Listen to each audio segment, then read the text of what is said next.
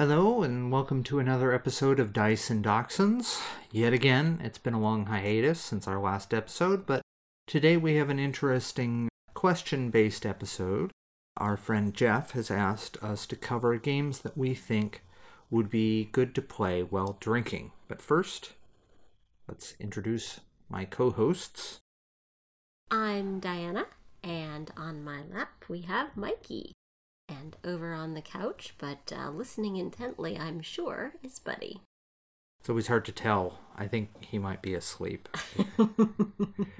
I can't see him from here. Yeah, definitely asleep. But his contribution is significant nonetheless. Absolutely. Without him, it would be Dice and Dachshund, for starters. Indeed. So, now that we're being silly, shall we start off with what games we think would be fun to play while drinking? Okay. Well, we thought about this, and basically, most of our games are not suitable, because most of our games are really thinky, and playing them while you're drinking would be boring and hard. So, the two categories of games that would be more fun to play while drinking, that we don't have a huge number of, are dexterity games and party games. I should also mention, in the interest of full disclosure, that for medical reasons, I've never been drunk. So we're going off of Diana's experience and my Which sense. Still felt fairly limited. Let me explain here. Yeah, and my sense of what it might be like to attempt to play games while drinking. Well, in any case, we have 3 dexterity games that don't also have big thinky components that we thought theoretically might be fun to play while drinking. Junk Art, Pitch Car, and Push It. So we talked about Junk Art in more detail in episode 9 last September, but it's, for those who don't want to go back and listen to that one, it's a game with a whole bunch of pieces. There are several sets of pieces where you have the same piece in multiple colors. And then there are a bunch of cards, each one with a picture of a piece in a color. So each card just corresponds to one piece in the game. And then there's a series of scenarios in which you have to use those pieces in different ways. In some of them, you're only building one structure. In others, you're building your own structure. Some of them, if it falls down, that's the end. In others, you start right back up. There are speed ones. We have actually only ever played the intro scenarios because we keep playing it with people for whom it's their first game. But at least several of the scenarios are not very complicated. And the fun of trying to balance things when your hand-eye coordination is not at its best is always something that drunk people find hilarious. And finding things hilarious is one of the points of drinking. If you're a competitive person, some of the scenarios have fun ways to select the next piece your opponents are going to be forced to place on their sculptures, or place a piece in a way that your opponent is then going to have to follow on top of that is particularly difficult. So there's lots of potential for messing with each other in a fun way. So the second game that we thought of is Pitch Car, which is a very simple game. You have a track and a set of cars, which are little discs, sort of rounded discs with rounded edges, and you flick them around the track, and you take turns flicking, and the first person to successfully flick their car around 3 laps around the track, I think, but you can change it as you like, of course, is the winner. So there's not any sort of complicated scorekeeping. You just kind of have to remember how many times you've been around the track.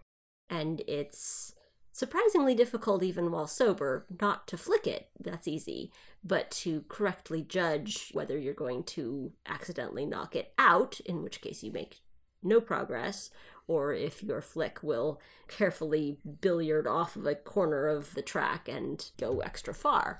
So it strikes me as the sort of thing that, again, people with diminished hand-eye coordination might have fun doing badly. Yeah, everybody seems to really enjoy Pitch Car once you set it up, and it's really durably made, too. The track is made out of wood and has these thick plastic rails that you can if you're good, skim the cars along smoothly and shoot them around corners really, really nicely. Another rule that the game typically has is that if you knock your opponent's car off of the track, even if you don't go off yourself, that is considered a foul, and both cars are returned to their original places that round. But of course, you could change that rule if you wanted to get more aggressive. You keep thinking that drunk people are aggressive. I don't know where this comes from. Anyway, the third one is Push It, which is the only one of these I haven't personally played. So why don't you take it away? I love Push It. Push It is a really brilliant, simple, elegant design. It's a British game, apparently, but it's a little linen bag with one thinner piece, kind of referred to as the jack, and sets of 2 thick discs in 4 different colors.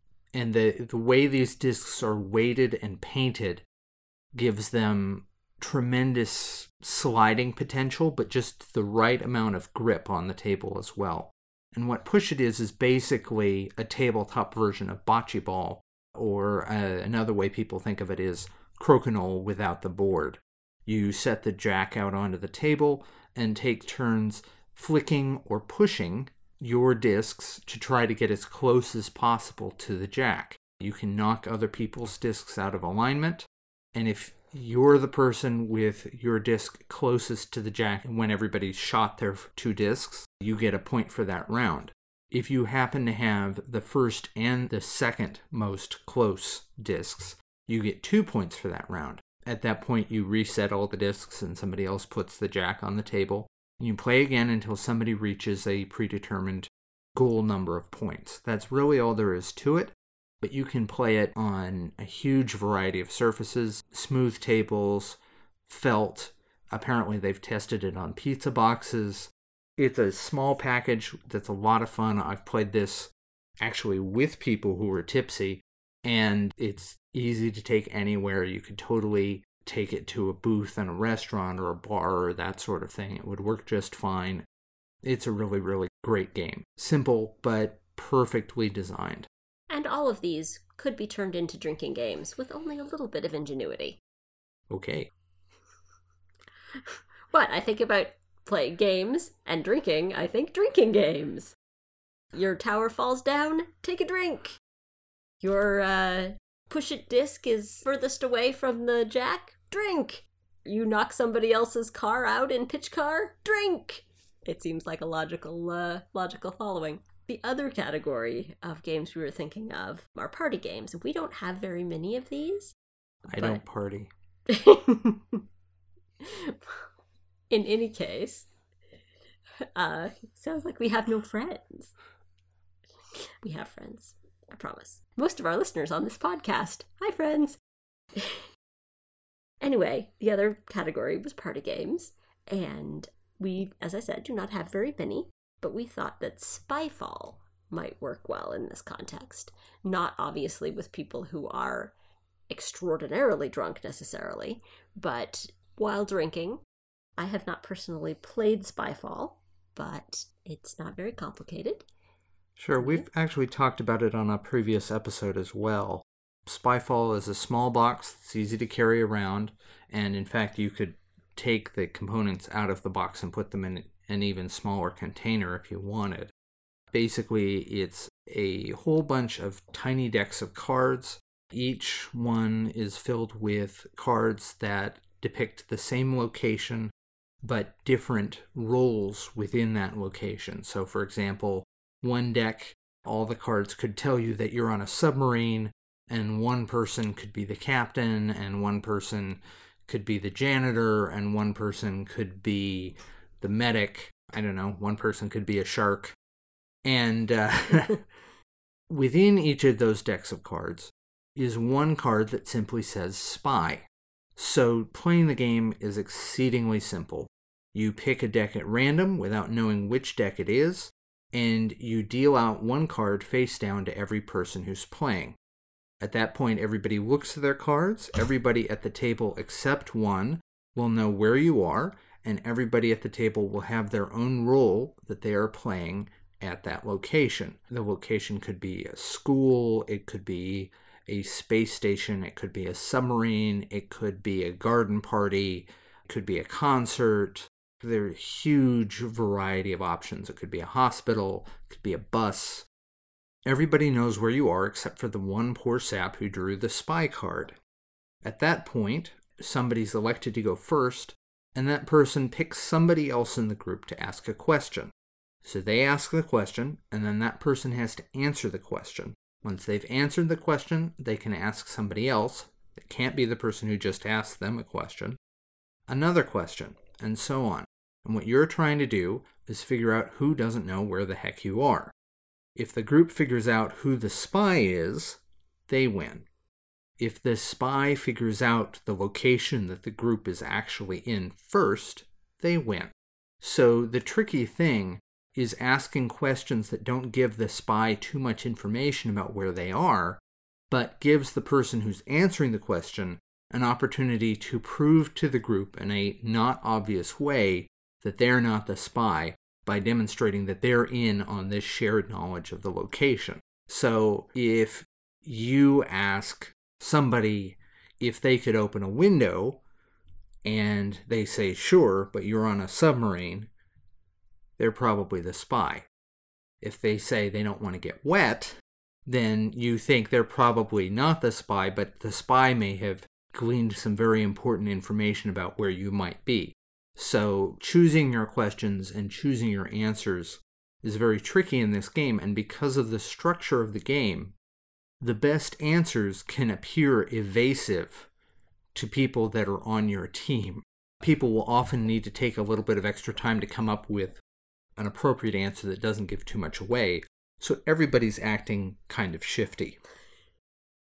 And we thought that that would be a fun thing for drunk people to do. Probably badly, but possibly hilariously. I don't party. Anyway. Well, thanks very much for listening. We're going to keep this a short kind of single topic episode, but we're going to record another more traditional episode soon. So we promise. Stay tuned. If you've enjoyed listening to this episode, we'd love it if you gave us a review on iTunes or Podbean or Board Game Geek or anywhere you found this podcast. Review us on your refrigerator door. I don't care. Just please tell somebody about us so that they'll listen. I've also started a new YouTube channel called Never Enough Games, which seemed like the appropriate thing for somebody who's now over 200 board games. So come check it out. I'll be talking about board games, but also video games and computer games. So there'll be all sorts of different videos going up there. Right now I have a computer game review for a game called Song of the Deep, and a how to play video for Safranito, a dexterity game that we described in a previous episode. Thanks for listening. Have a good night, or day, or whatever time it is for you.